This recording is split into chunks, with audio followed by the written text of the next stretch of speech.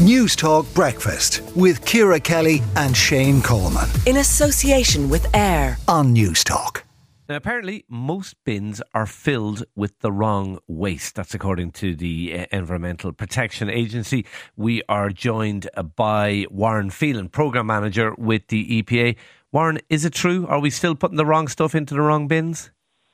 Morning, Shane. Yes, Morning. Unfortunately, that is the case. So we've completed a 2-year study here where we've broken down the bins at a curbside for households and businesses, and we've had a look inside the general waste bin, the recycling bin and the organic waste bin, and we've categorised the material in there to give us a profile of what's in that. And I suppose disappointingly we found in the general waste bin that almost 2/3 of what's in there shouldn't actually be there. It should be in our recycling or organic waste bin, and this pattern is there for both households and businesses. So we're missing really an opportunity to segregate our material properly. And is that laziness? Is it ignorance? Is it not having a brown bin?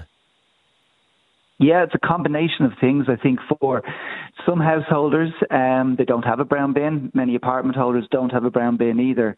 And on the commercial side, our food service establishments like hospitalities and restaurants, they have a brown bin, but there's many other sectors don't. So I think if we ask people to segregate material, we have to give them the means to do that. And we have to provide people with the organic waste bin, because if we don't move this material out of the general waste bin, our recycling rate is not going to improve. And we're still in the low 40s there. And we've signed up to a European target to reach 55% by 2025. So people still putting plastics. People still putting plastics in the black bin. Plastics as well. Plastics are, I think we all feel plastics every day now. They're everywhere, and people can be very unsure about where they need to put them. I think in 2021 we moved to put soft plastics back into the recycling bin, and I think the awareness there is not fully there yet with businesses and householders. So in the study we saw lots of soft plastics like plastic wrapping, plastic bags still in the general waste bin. So what we'd say to your listeners out there is that if they are unsure, to check out a website called mywaste.ie, which will actually really provide you good, clear guidance. Okay. But the message really is put that into your recycling bin, because it is recyclable material, and it means that we're diverting that away from the general waste bin. Finally, Warren, what do you say to those people? I'm not advocating for them, but I have heard the argument, the brown bin is smelly, it's just too disgusting. What's your argument against that?